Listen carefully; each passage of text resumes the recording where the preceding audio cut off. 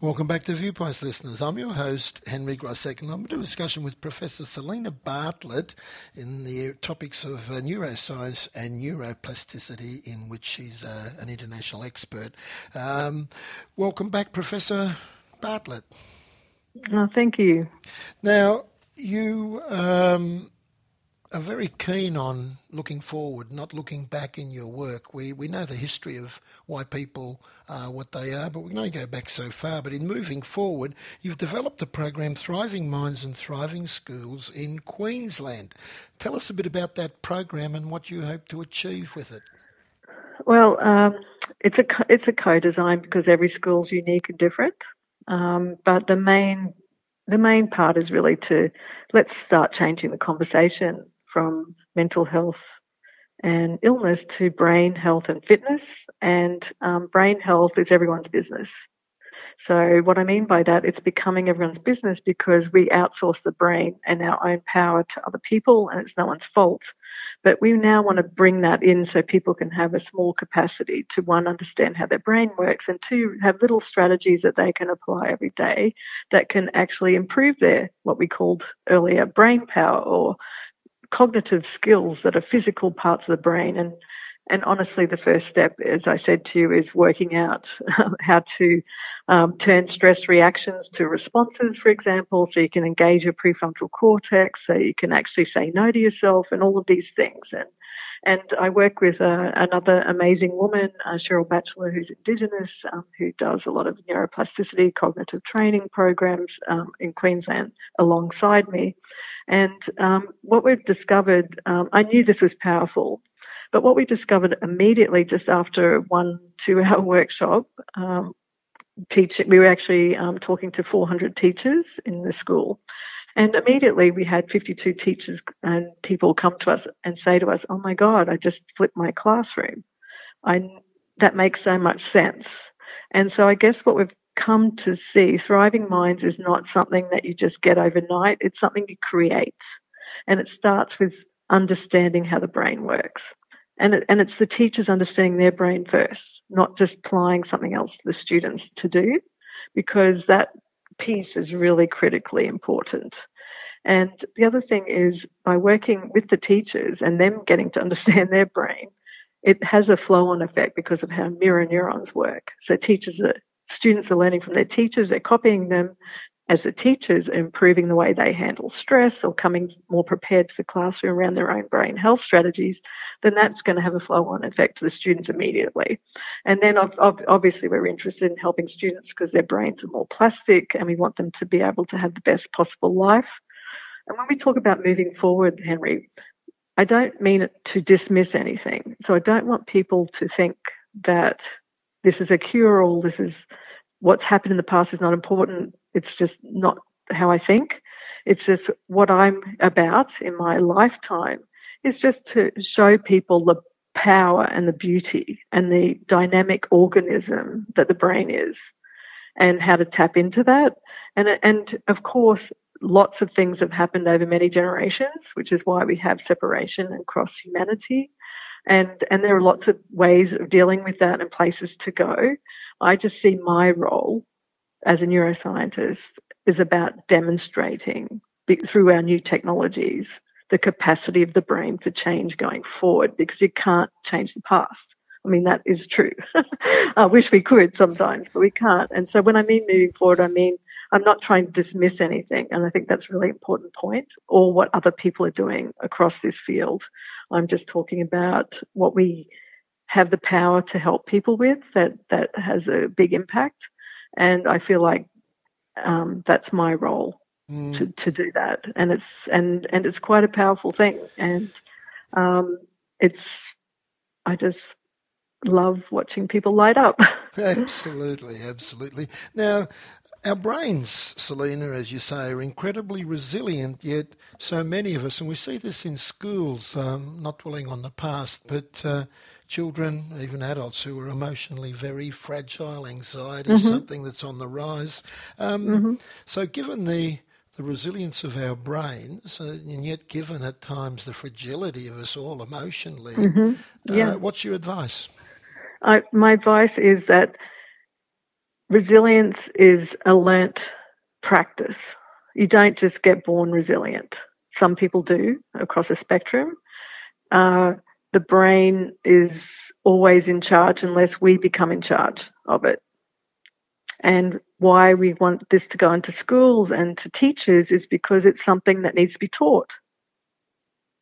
You know what I mean? Like at the moment, neuroscience is taught as an anatomical, two-dimensional thing. And I'm here to tell you neuroscience is a verb. It's something we put into action, which is what neuroplasticity is the outcome.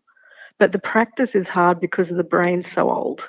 And when you talk about fragility, you're just talking about a physical part of the brain that is basically in charge because it's designed these circuits in the brain, which are quite different between people, which is why everyone's so different, are designed to keep us safe and alive. And the reason people are maybe acting out a lot more at the moment is because of COVID. Now, you say we need to treat the brain like a muscle. There's a very good explanation for that. You might like to share it. Yes, well, it's a dynamic organ. It really is, and it will do whatever you give it to do. And as I say to people, if they want to, I can tap into this to show people how it works. Like as I said to you, Henry, how does your brain work when it's stressed out? I mean, that's the first step, is to help people understand that. And then it's just so incredibly important to understand that what we're doing, what we're seeing, where we're putting our brain's attention to is shaping the architecture of our brain. Mm. And it's passed on for generations forward.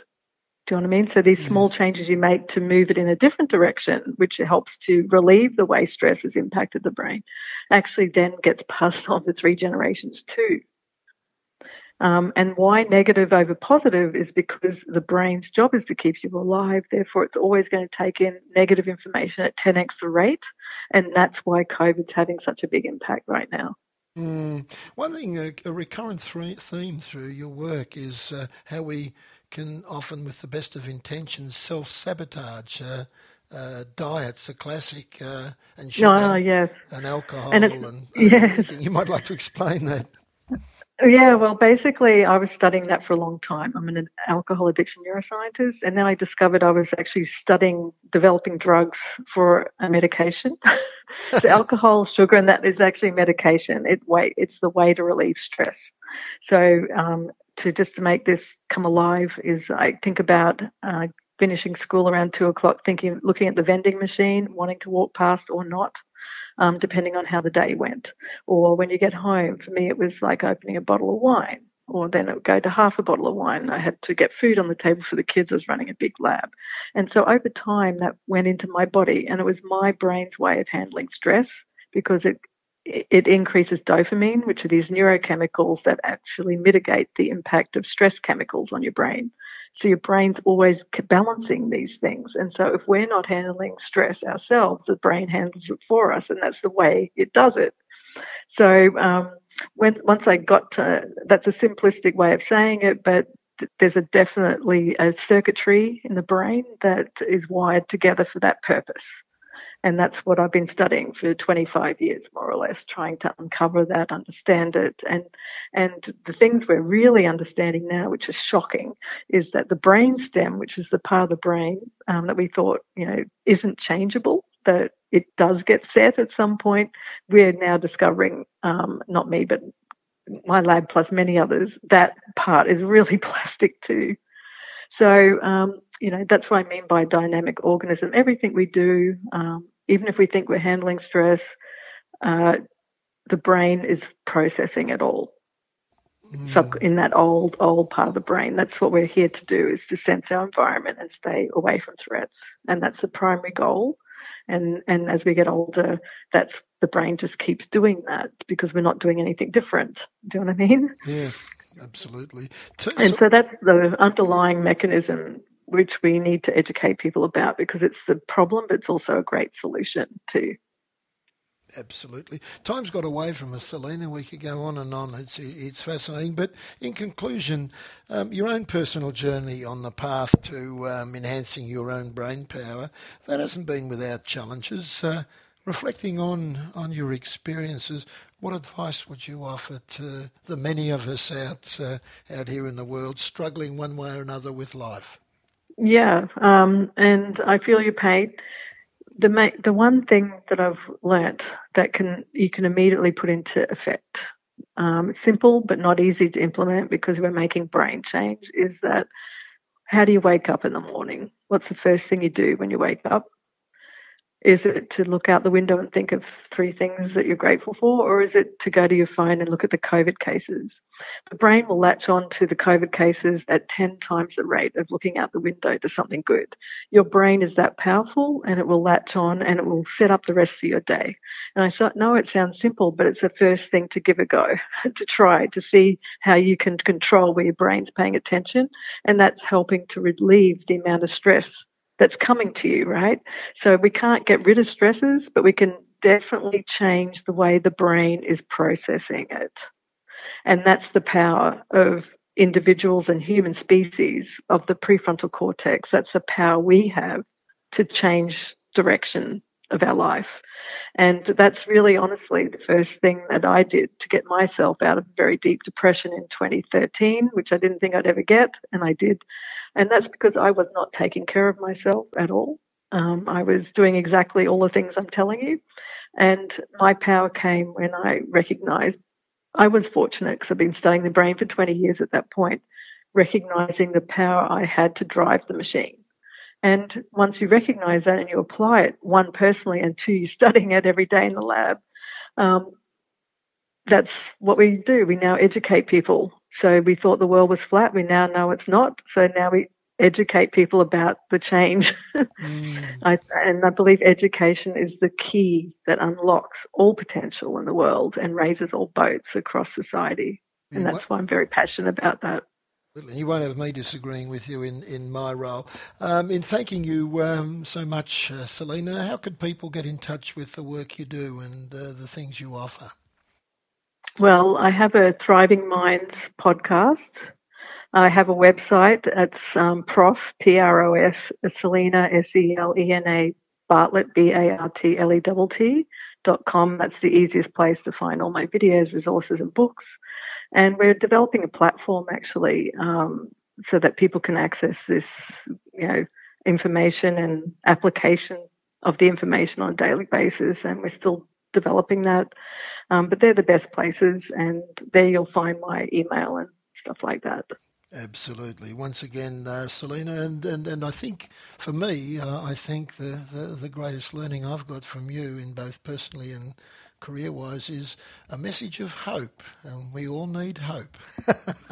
Oh, totally. And the things I've seen change because of that, I really see how education changes lives. It changed my life. And I love teachers and I love schools, and I don't think they should be responsible for everyone's health and well-being. But that's kind of happened now, and so I think we have a responsibility as a society to help teachers get this message to the students, because their brains are the most easy to understand this anyway. Well, so I think brain health is becoming everyone's business. Absolutely, and might I just add, whether you acknowledge it or not yourself, you're a great teacher yourself. There, you're a great teacher yourself. There. I'm working on that. I'm working on that, Henry. It's a daily practice. And you're doing well.